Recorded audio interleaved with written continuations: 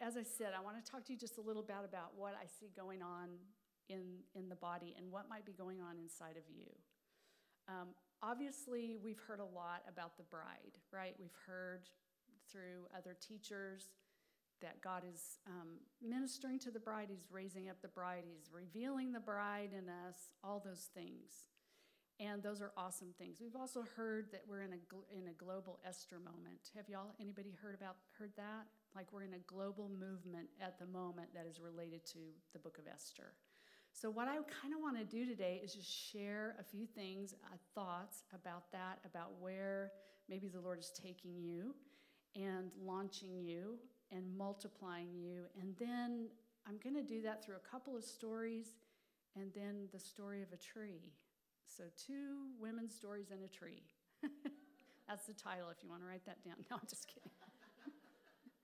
So I'm going to start by just saying that the body of Christ, if you haven't felt it or know it, I think it's because we're ignoring it.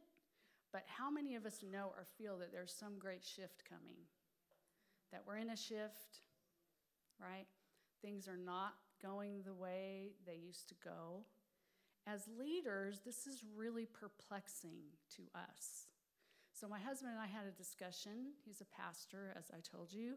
And I said, honey, how are you or we going to make the shift? What is the shift? How are we going to navigate through the shift, loving on our people through the shift? Because honestly, if we're honest, we didn't do the last wake-up call very good, did we? Right? And as leaders, we were in the same boat y'all were. We didn't know what to do. And that's evident. And the bride of Christ and the body of Christ did not step into their assignment during the pandemic. We were absent, if we're honest. And as a leader, I've had to repent of that and repent to others. We were absent. And I can remember just honestly saying to my husband when everything broke out, I'm going out there. I'm going to go pray for people. I'm going to the hospitals. That's what we're supposed to do. Isn't that what we're supposed to do? The Great Commission, heal the sick. And some of the people on his board said, well, if Rebecca does that, then you can't come to church because you'll have to be quarantined because she's been out with other people and she might be exposed. So I'm kind of black and white, obviously you can tell, and I didn't know how to deal with that. In my heart, I just felt like, wow, what do we do? And then the other part of me always says, when I'm about to launch out with the Lord or do something, that's not wise. Is that wisdom? And did you know that fear masks itself the most as wisdom and comfort? It's really a nasty little demon. So, but I gave into that. I wanted to be wise. I didn't want to look foolish. And so we did the online thing. I mean, praise God, somehow we didn't die as a body. We survived. I thought for sure the ministry that I had started, then it was 7 years ago, would die. It didn't. And then I began to see all around the body of Christ what was happening. And there were those that were coming alive, and there were those that were dying on the vine. And I look at the time now as a gift to understand what's on the horizon, what our response can be, and how are we going to sustain ourselves through what Jesus says, pandemics. And we don't want to hear that. The body of Christ in America, we don't want to hear that. We want things to go back to normal. But normal doesn't exist anymore. And what God is raising up, ladies, as the bride, what he's doing in you is he is raising up this mighty army of Esthers. And you don't get a ticket out just because you're not in leadership. Because really, leaders are supposed to equip you to go do it. That's biblical. We're not supposed to be doing the ministry. You are. And we're to equip you to go do that. And so COVID and everything, the pandemic, all that we went through, even though it stripped us of a lot of hope, God, in the middle of it, like Esther, is beginning to craft and form this most beautiful diamond, this most beautiful fragrant oil called the Bride of Christ. And the revival that's coming, we're being prepared for that. And Esther, you know the story of, how many of you know the story of Esther? I don't want to go back and read that whole story. Okay, yay, most of us. Because we like her dress, and we like the crown, we like to sit on a throne. We like all that, right? But Esther wasn't queen when she was asked to be queen. Esther became queen through the fire as an orphan. Because that's where queens are made. They're made through the fire, and they're made through abandonment, and they're made through loss, and they're made through brutal times. And for me, I came to the point just a few months ago that I said, God, I am so grateful to be living in these dark times. And I was like, whoa, what did I just say? Like, no. I am so grateful because here's the deal. When people lived on the earth in Jesus' time, they got to see him in the flesh and all of that, and everybody says, oh, I wish I would have lived in the time of Jesus. But here's the thing. We do not know yet who we shall be until he appears, because what he is making, ladies, out of us is not an Esther, as much as I love her, not a Deborah. He's making this woman, this army called the bride. And this is the bride's revival. That's what's coming, the bride's revival. And the reason that she doesn't have a name yet, I realized the other day, wow, like this is a brand new, living, breathing, we are going to emerge seriously as the bride. And the bride who does mighty exploits alongside her husband. We are the wife of the Lamb.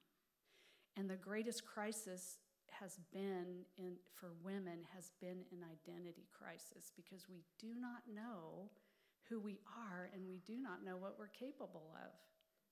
We settle so low. But this brand new person, this bride, we're going to be an organism, not an organization. We're going to be a united front, and it's going to take every single one of us, because the bride is not one person. It's not a leader. It's not a great preacher. It's not an apostle. It's not a prophet. The bride is made up of all of us. And finally, it's not about a personality. Finally, or a gifting. Because you have the same Jesus in you that I have in me. Or Prophet Joseph down the street. You have the same Holy Spirit in you, and you have the same DNA of Christ. Christ is in you, the hope of glory. Every one of us. And what's coming up is only for the fame of his name. It's not for anybody, and it's not about anybody. I know this because I went to Asbury this year. Anybody hear about the Asbury revival? Okay, the Asbury revival broke out in February, and it was at a university, and there were some kids, students, okay, Gen Z, I guess, yeah. That generation, and It's in Wilmore, Kentucky. Wilmore? Yeah. And so I heard about this revival going on, broke out in February. It started in one of their chapels. It's a small school. And so I was intrigued by that, and I felt drawn. I was like, I want to go see that. I want to be part of that. I've waited my whole life to see revival. And so I stepped back and had a heart check about it, wisdom, and said, well, I don't want to go for the wrong reasons, so I'm going to wait a few days on that. So the crazy thing is like, so many women in the Bible that just poured out their extravagant love on Jesus, did they wait for, like, it's like in the body of Christ, like, you don't have to go to a revival. You can have a revival right where you are. So I say to them, well, then why aren't you? If you can, why aren't you then? So in one way I felt impulsive, and in the other way I felt really excited. So I called a friend of mine who can travel at the drop of a hat, and we said, okay, we'll pray about it and wait a few days. Then she called me back. She said, I'm going. Are you coming? So we went. And we didn't stay, and we didn't want to be part of the clog descending down on Wilmore, Kentucky, because by the time we got there on the second week, it was a sea of people. There for all different reasons, all different motives. And we had to park 30 minutes away in a neighborhood. And all the neighborhoods were just full of cars. I'll never forget, it was on a Sunday we got there, and people were out mowing their lawns and stuff, just looking at all this, like, wow, Like, it was so bizarre, normal life going on, and then all this massive people going to this revival. So we walk up the hill, and all I could see was this line from the chapel up on the hill that just wrapped and wrapped and wrapped. And by that time, they were just letting students in and college students into the main chapel where the revival broke out.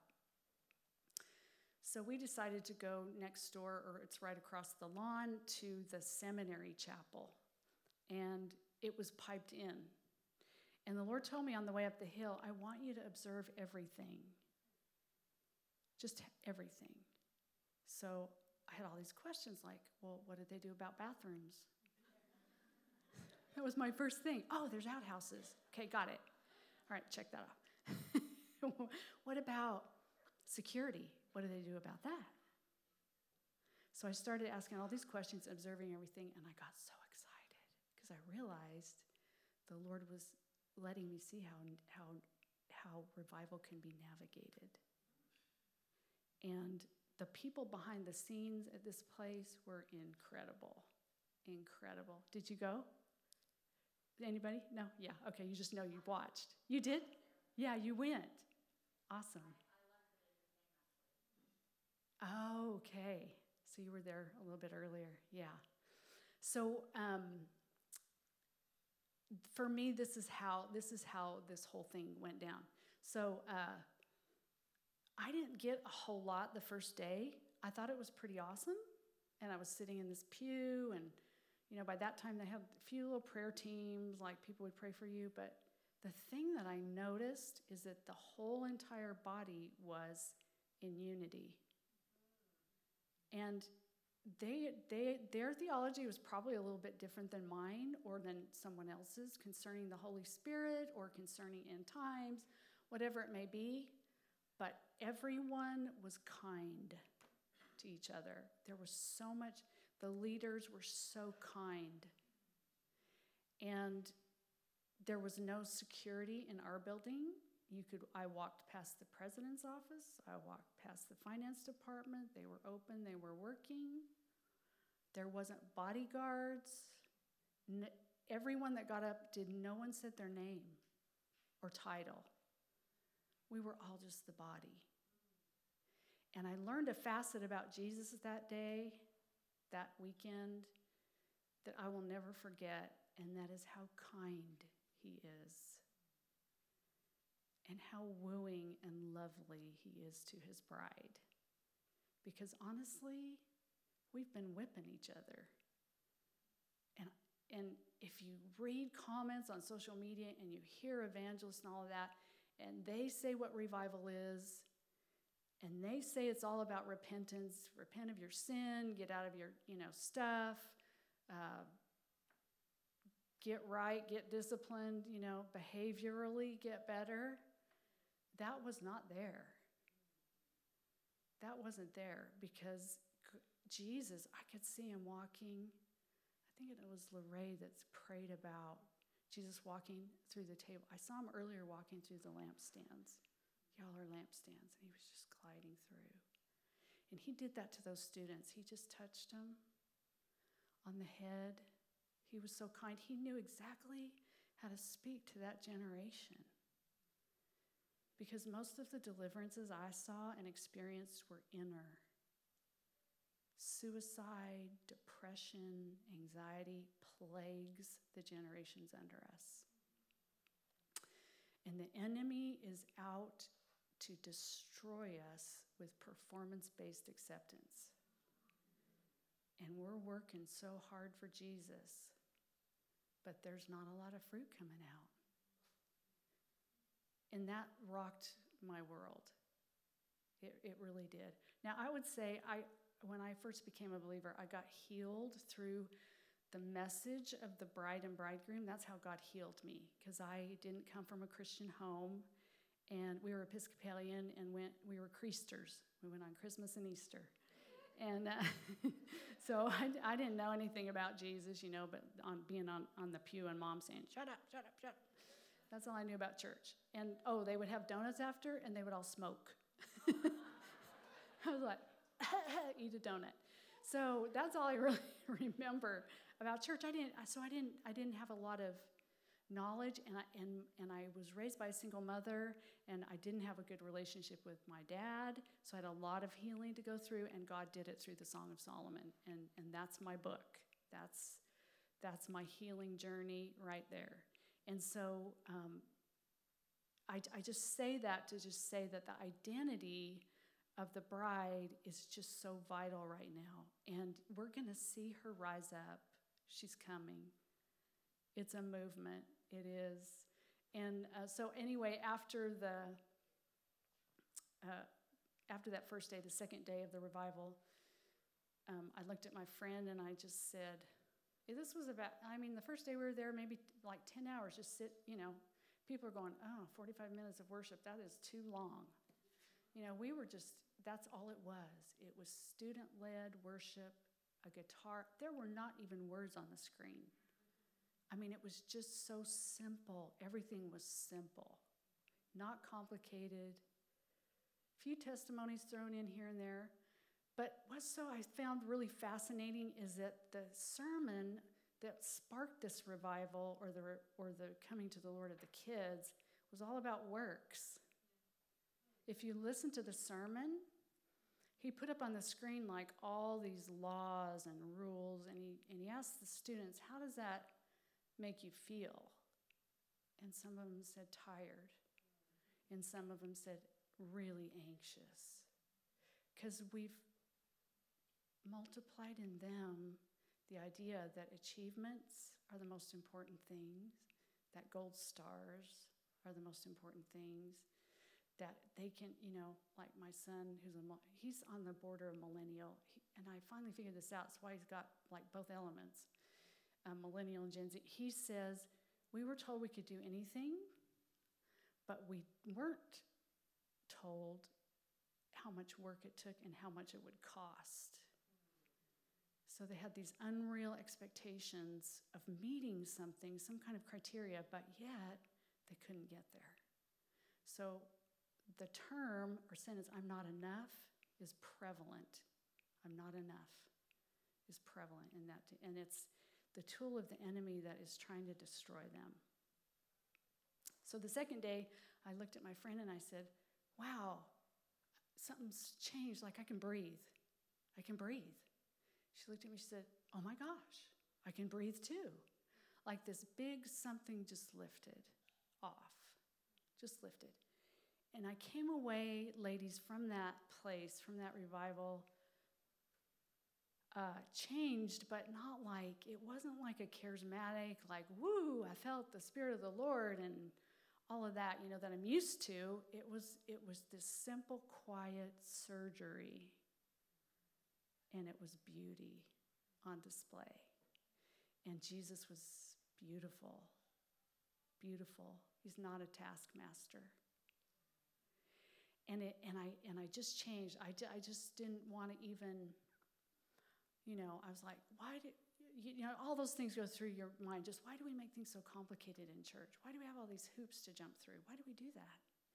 Why don't we just come and say, Jesus, you're welcome, and then let him come and just celebrate him? We have to have 10 ways for him to get in here and get over there and get in our church, and then, we've used up all this time, and then there's no time for him to come. And I can just tell you, he's going to come where he's really welcomed. He will.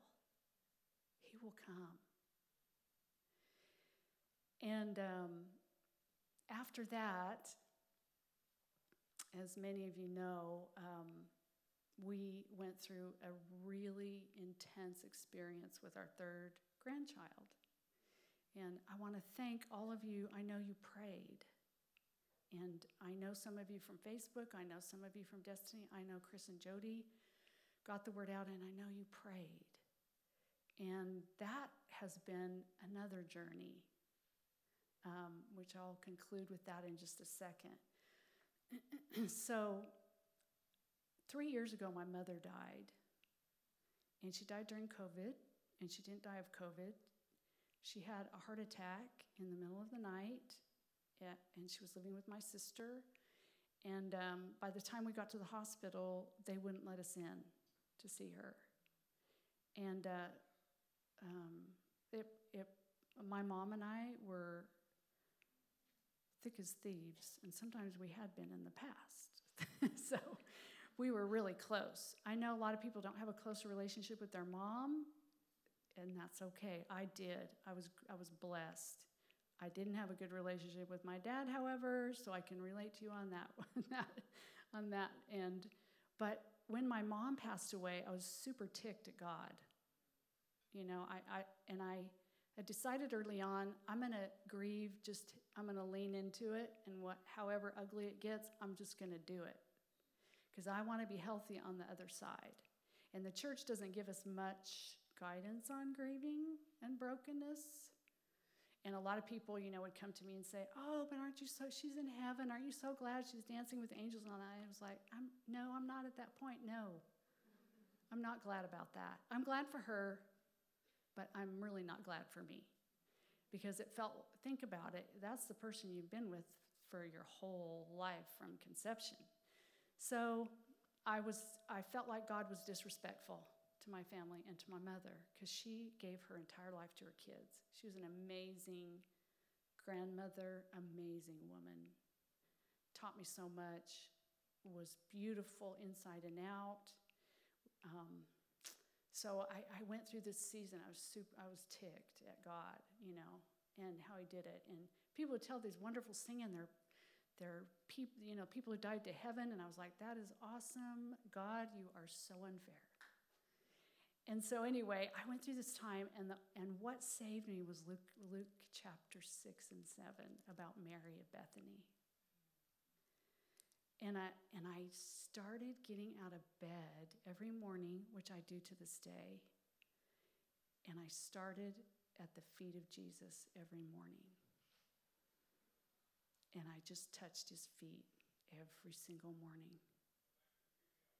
And I've missed a few mornings, and the mornings that I miss, it's a completely different day.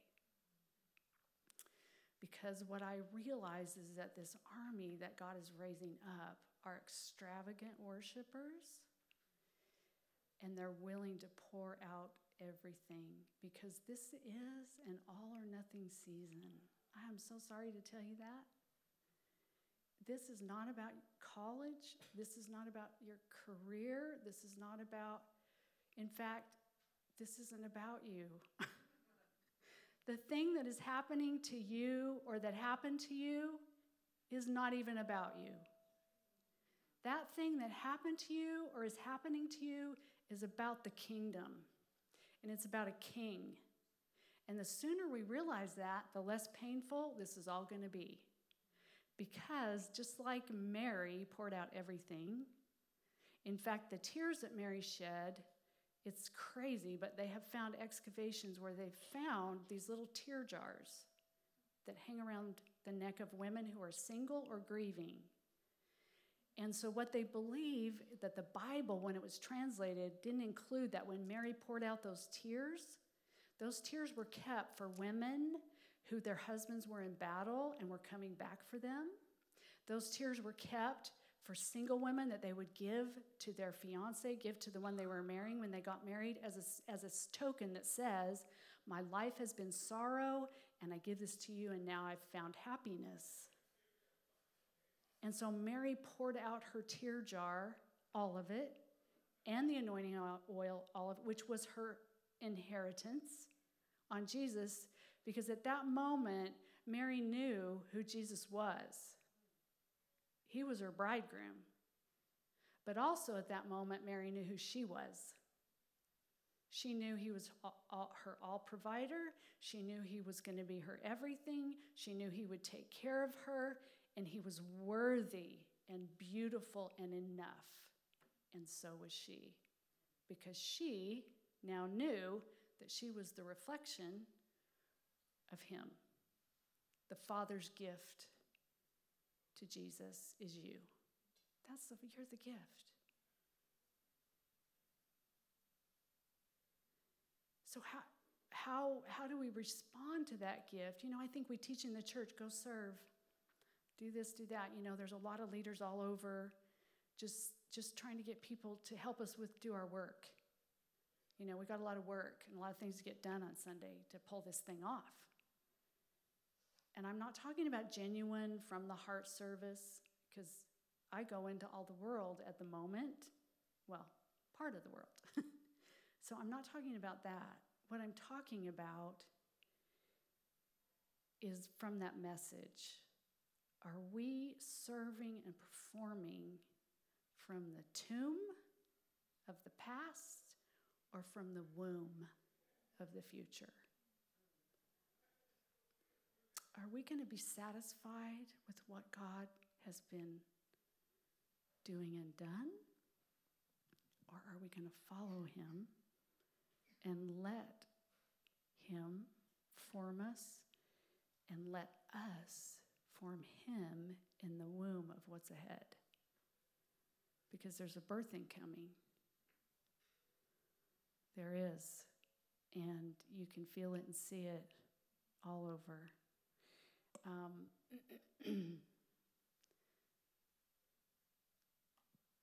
Esther went through 12 months of preparation, and I think sometimes we look at that like a spa day, a mani-pedi, but really the 12 months of preparation for Esther before she became queen and presented to the king was not fun. To be anointed with myrrh was all about to be sanitized. The girls had to be disease-free to go to the king. That's all he cared about, was that they were clean, not going to give him a disease. Because he was going to sleep with all of them, right? So they had to be sterilized. They were scrubbed with steel wool all over to exfoliate their skin, but also so that myrrh would penetrate. The next 6 months, it says cosmetics and all that. Well, all these girls, are taken. They are stolen. Esther had learned how to live. She was being raised by a cousin, not even her cousin's parents. So there had been something really devastating going on in her life. And she learned how to lock her heart and become independent, self-reliant, and self-protected. All things that the body of Christ we've struggled with. as we've gone through this hard time. But my challenge is to us today is that, like Esther, who was formed through the suffering, the good news, the great news is, ladies, you're not suffering in vain. It is for a beautiful purpose. It's for the world to see. It's like this thing I heard the other day. The mountain you're being asked to move is so others can see how it's done. You're facing your mountain, or you will, not for you. It's not for us, because we are the bride corporately. Corporately, we're the bride. And if you want a free pass, to not jump in and be part of the bride, it's not going to be pretty for those who don't. It's going to be really hard, because it's going to be hard anyway. Who can say it's hard anyway with the Holy Spirit? It's still hard. I mean, right? It's still hard, but it's not works. So in order for what is coming for us to be sustainable in that as the body, you're going to have to go in and be drawn in. Jesus said, "Come after me, let us run together. Come to me first." Song of Solomon, the shepherd girl says to him, "Draw me in and let us go into your chamber."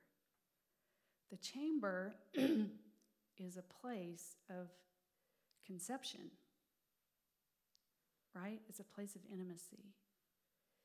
If you're not daily in that place because you're so busy for God, or you're so busy for your family, we're going to have to get super ferocious about guarding that,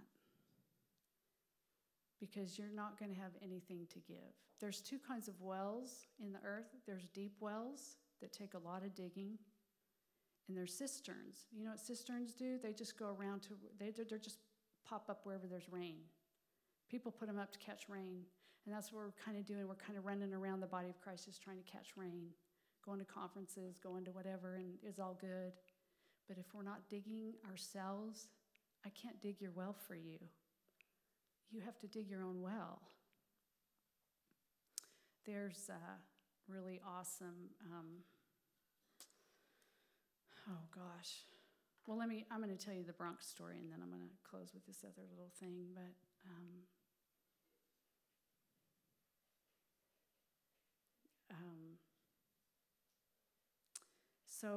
my kids got pregnant unexpectedly. They had a hard time getting pregnant in the past. Took a lot of prayer and believing and standing. I believe in miracles, by the way.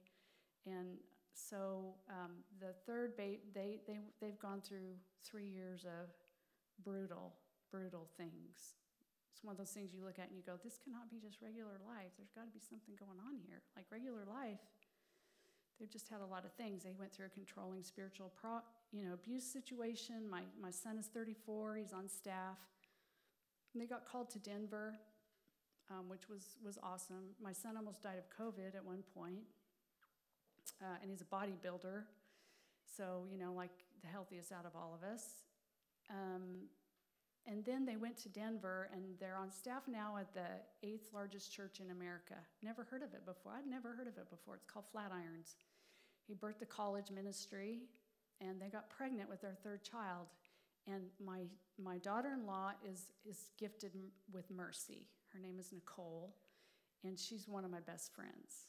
I mean, I told Benjamin, honey, you mess up, I'm ditching you, and I'm going with the girl. So we're really good friends, and she processes a lot with me, and I think she feels safe, which is really a gift. So I have Beckham, who is 6, and he's like a shepherd. And then I have Collins, the 2-year-old, who is me on steroids. She's They call me Minnie, like Minnie Mouse. They call me Minnie. And she just screams. She doesn't ask. She says, Mimi! She's always screaming for me in the car. But she's fierce. She's an alpha generation. They all are. She's fierce. Does anybody believe and see? Do you see this generation of fierce ones on the horizon? Oh, that is so for a reason. That is so for a reason. And so the enemy's after them to devour them. And they got pregnant, and I was like, bad timing. You know, my daughter-in-law's depressed from moving. She left her sister. They're starting this new job. You know, all this stuff. Oh my gosh. I was like, oh my gosh, how are they going to do it? And they bought a house. I was like, bad decision. No. You know, but that's the stage I'm in. So none of my business. So, but to pray. I just pray. Anyway, they got pregnant, and about 20 weeks into the pregnancy, I don't know if you've heard about the story, but they discovered that Bronx was missing things in his brain. Sorry, his name is Bronx, if I didn't tell you. Yeah, I did tell you that. So I was also like, that is a strange name, son. What on earth? You know, I always just wanted to call someone Bronx, one of my kids. I'm like, oh, okay. All right, I love it. So 20 weeks in, they discover he's missing things. Benjamin calls me one day. I'm at home, and he said, Mom, I don't know if I can do this. They say he's going to probably be in a wheelchair at the least, probably be fed through tubes his whole life. I don't think I can do it. I know Nicole can't do it. And you know what? For a brief second, I sort of understood, oh, it's so embarrassing to say that. It's so hard to say that. But like when you're faced with that kind of a thing, for a brief second, I thought, I get it why people abort. As much as I hate abortion, the spirit of abortion, I was like, wow, that's a solution. Scary to be on that edge of that cliff. So with my daughter-in-law, there was never a moment of hesitation about terminating. But every time they went to the doctor in Denver, Colorado, they said, would you like to terminate? They can't say, our suggestion is you terminate, but they give you this horrific, he's not going to have fingers from the knuckles down, his kidneys will be, he's going to need dialysis, all kinds of things. He's this, he's that. So he was missing this component in his brain. It's called the corpus callosum, however you say it. And it's a component in the middle of your brain that helps you to think from right to left brain. It connects, it's a nerve bundle. There's like 1 billion nerves in there. More people than in the United States. So there's all these nerve bundles in there. And it's covered by this membrane, and that membrane was missing, which clued them into the other thing is missing. So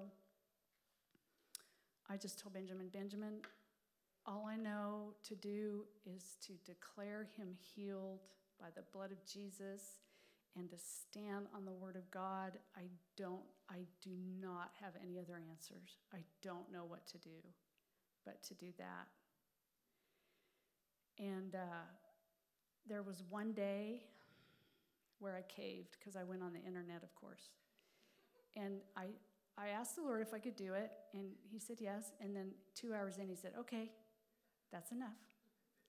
And I caved for so it was a ride. I'm just going to be honest.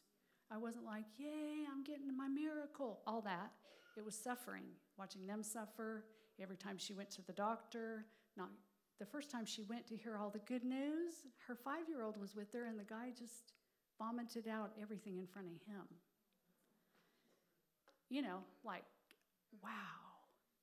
So Beckham said to his mom, Mom, it's okay, Jesus can fix anything. That's what he said. So we lived on the faith of this little 5-year-old. And anyway, long story short, right in that whole wave, the whole rest of the time. And Nicole said to me one day, she said, normally when you're pregnant, you just can't wait to birth. Well, you don't want to do the birthing part once you've been through it. But after that, you just can't wait to hold him. And, you're so excited. She said, all I want to do is see if he's got fingers. And I just realized this weight of this mother carrying something that she believed to be disfigured. And so she allowed me to come in at the birth. And, but I was going to tell you, before that, one day, there was something that happened in my heart. And I want to say it's okay to not know. It's okay to not even believe some days that Jesus will come through on his promises. It's okay to talk to God about that. It's okay to be honest and broken and transparent, right?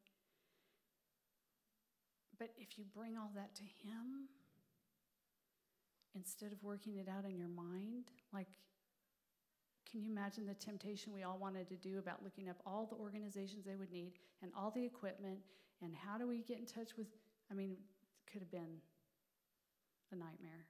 And it would have taken our focus. All that future tripping would have taken our focus off of the gaze of Jesus and believing. And women, we future trip because we are planners. We plan it all out. We want it to be perfect, right? Perfectionism. And so that day, after that, I just had the Spirit of God rose up in me, and this is what I said. No matter how long it takes, if it takes the rest of my life, or however long we have with him, what God calls beautiful is different than what man calls beautiful, and he will be beautiful to us and to Jesus. And no matter how long it takes, I'm going to stand every day and believe for every miracle along the way, no matter what we get. And all of a sudden, I heard this lock in my heart. I physically heard it. And my heart locked down on the promises of God. And I'm not going to say I didn't waver. I did, but I knew I heard it. I knew I heard the lock. And when Bronx was born, there were 9 doctors and nurses in the room. He was at a NICU hospital.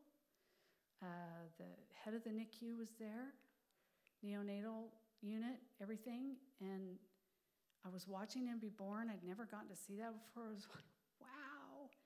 And they looked at him. They watched him for a few minutes, took a couple, and then they left. I was like, well, that is weird. And they watched his responses. He had fingers. He nursed right away. That's another big milestone. He latched on. The next day later, they came to do the ultrasound on his brain. He kept crushing. His name means breaker. Breaker. That's what Bronx means. I'm like, I love that name now. So moms and grandmas, we do not know it all. Just letting you know. So he broke through the kidney test. He broke through everything, every test he had. They did echocardiogram on his heart twice. Said he was missing a chamber in his heart. It was there. So they did the ultrasound that day on his brain, and the pediatrician came in, and she was so excited because she was the pediatrician of the whole hospital and not their regular one. And she came in and she said, I have the results. We'd been hearing code blue going off too. You know what that is in a hospital? Code blue means somebody's passing away. We'd been hearing that for several days because that's the kind of unit we were in. There wasn't a lot of happy news. So she said, everything that they told you previously about his condition is true. There was no corpus callosum, there was no membrane, none of that. She said, but I'm here today to tell you, we cannot explain it, but it is there and it is fully formed. It's present and fully formed. For real. So we have pictures. And they were so stunned. Benjamin fell to the floor in a heap, just weeping. And they were asking her all kinds of questions because, it takes your brain to catch up to a miracle, the way we're wired. And so she said, let me give you a copy of the report. So I have a copy. I took a picture. And it's there in all its glory. And it was a creative miracle. Even in the ultrasound, you can see the membrane missing, and you can see that there's not that component. It's not there, but it's there. So they keep coming back to them with more stuff. Like they can't let go of that there's something wrong with this baby. So they're still like, oh, there's the eyes, there's the whatever, all this stuff. So anyway, we're still walking through that just a bit. But I'm on lockdown, y'all. I'm on lockdown. And I'm also on lockdown about the bride because we're diagnosing her in a lot of ways. She's missing things. She's missing this and that. She's not enough. She has to perform. All those bars we're trying to get her to meet expectations. And all Jesus really wants is a lover. That's all he wants. We've got to go in to that chamber before we go out. It's so important to dwell in that place with him. And I'm not saying it's easy. I've got a busy life too. So do you. But you have to. And if you don't want to, too bad. You have to. You just have to do it. If it's awkward to you, to love on Jesus and have time with him. I'm not talking about reading your Bible and checking off your list or your prayer list. No. That's important. That's part of my quiet time. But no, it's my tears at the feet of Jesus and giving him all my oil and letting him dig this deep well that is painful, being turned inside out. And allowing and doing all of that first. One of the things he's worked in me, and then I'm going to tell you the really quick story about the tree. One of the things he's done in me is, it's been really painful, is I didn't realize it, how much I slander people. Maybe unintentionally. But in the Talmud, or in Jewish writings, there's a statement called Lashon Hara, and it means the evil tongue. So Jerry and I have been talking about this because it's okay to have someone you're safe with to process, right? Because we get hurt by people, we need to understand what's going on in us. But it's a whole different thing when we slander their character. So Lashon Hara is that. It's even if it's true, because Jerry the other day was saying, well, it's the truth. I said, I know. It's still slander because it defames someone's character. And that person, they'll never look at the other person the same again. It's like a woman, she came to her rabbi and she said, oh, I've committed Lashon Hara, I need forgiveness, and can I please take that? I take it all back. And he said, step to the window with me. And he had a pillow full of goose down feathers. And there was a fan at the window, and he took a knife and he slit that open, and he put it in front of the fan, and they watched as the feathers went all over the city. And he said, okay, go take them back.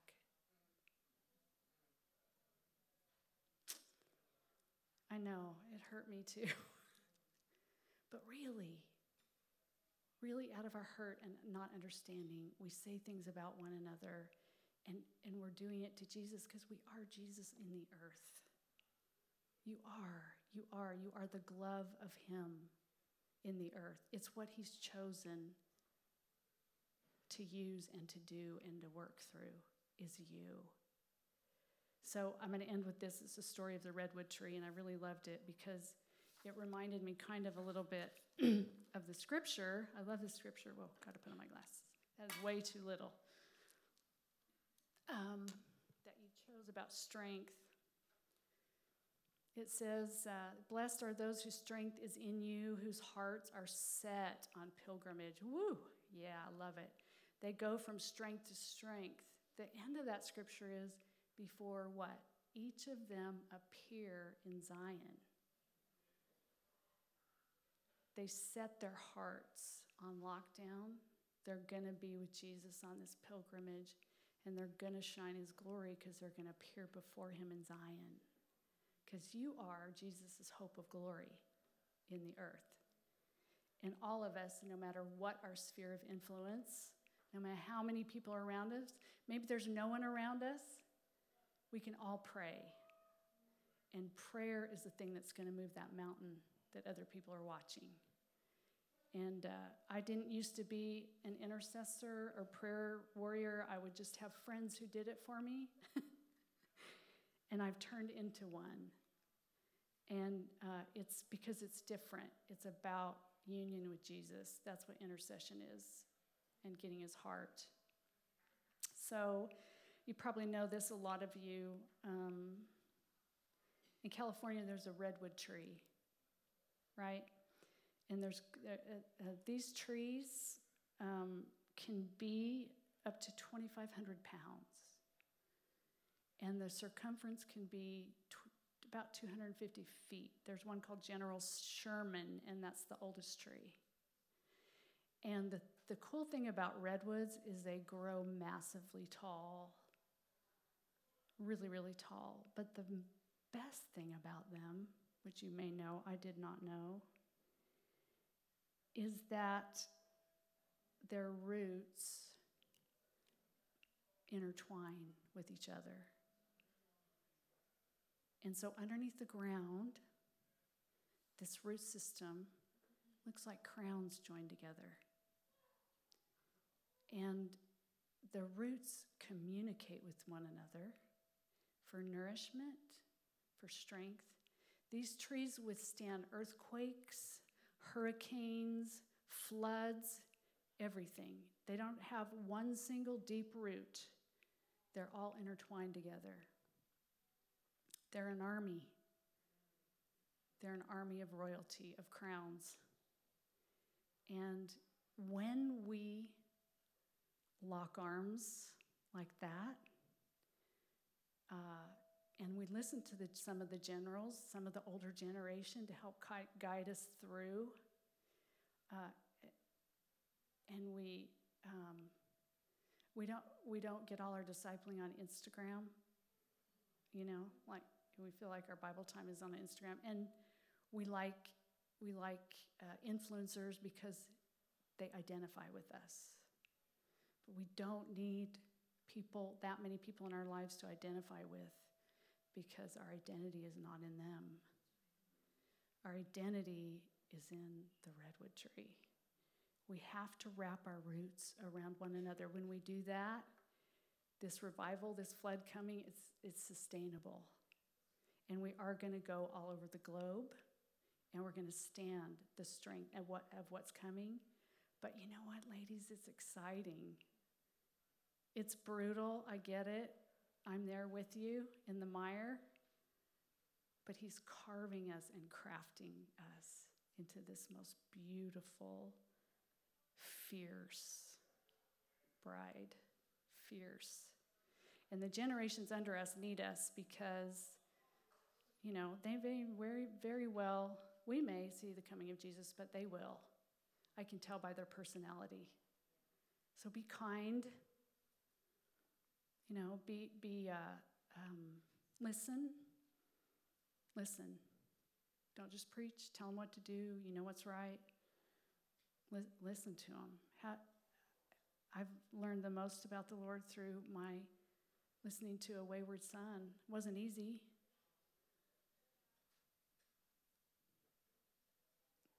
But we're the lampstands, and we are the redwoods. And the older trees are the ones who reach out the farthest. So you're not done. I'm not done. Because it has nothing to do with our age or what we're going through. Because remember, what you're going through really has nothing to do with you. Right? So if you are, if you're willing, to just surrender maybe your heart. God is doing miracles on the earth. I'm seeing them left and right. But here's the cool thing.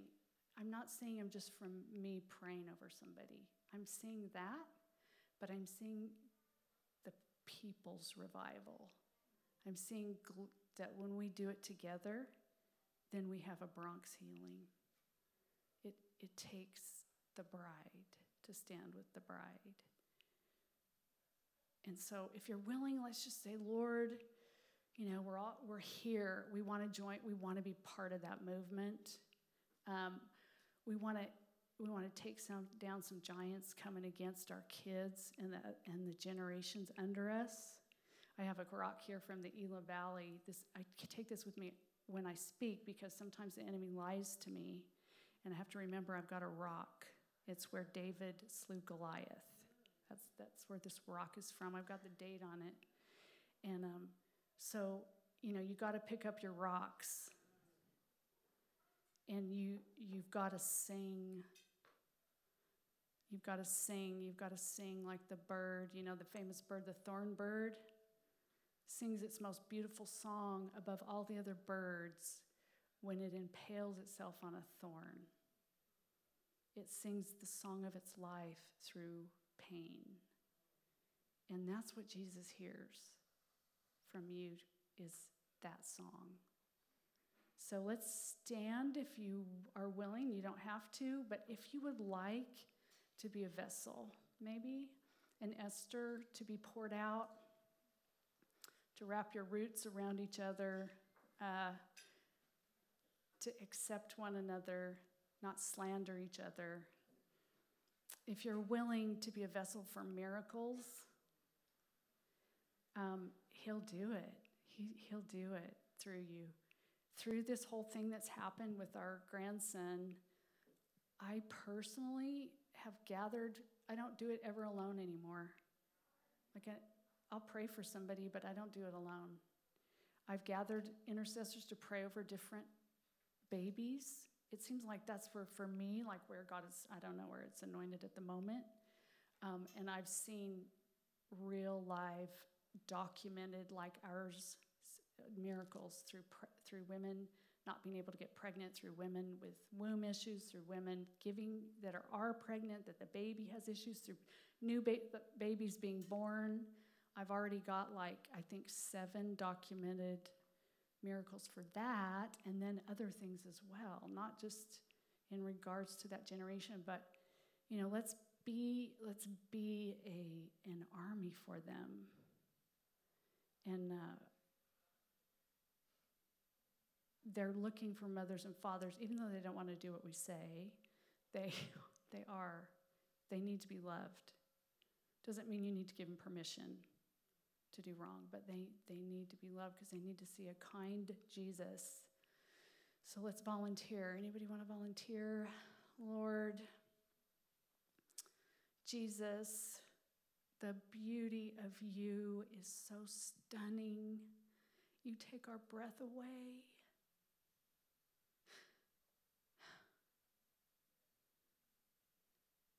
We see you as our bridegroom king. We want to rule and reign with you. We know you're not done with us yet. We know there's more molding and more filing and sanding and everything that has to go into polishing a stone. And Lord, there's glory that you want to come out of us, and through the breaking, it's the only way it can come out, because people are watching. Hope has evaporated from the earth. Lord, fill us with that anointing oil for the nations, God. Show us the trees that we are supposed to bond with, to wrap our roots around one another. And Lord, we want to be used by you for miracles. We want that desperately. Signs and wonders, not for us, but for the fame of your name, Lord. We resign to live from the tomb, and we volunteer to be the womb for you that you're calling us to be. In Yeshua's mighty name, amen. Amen. Love y'all.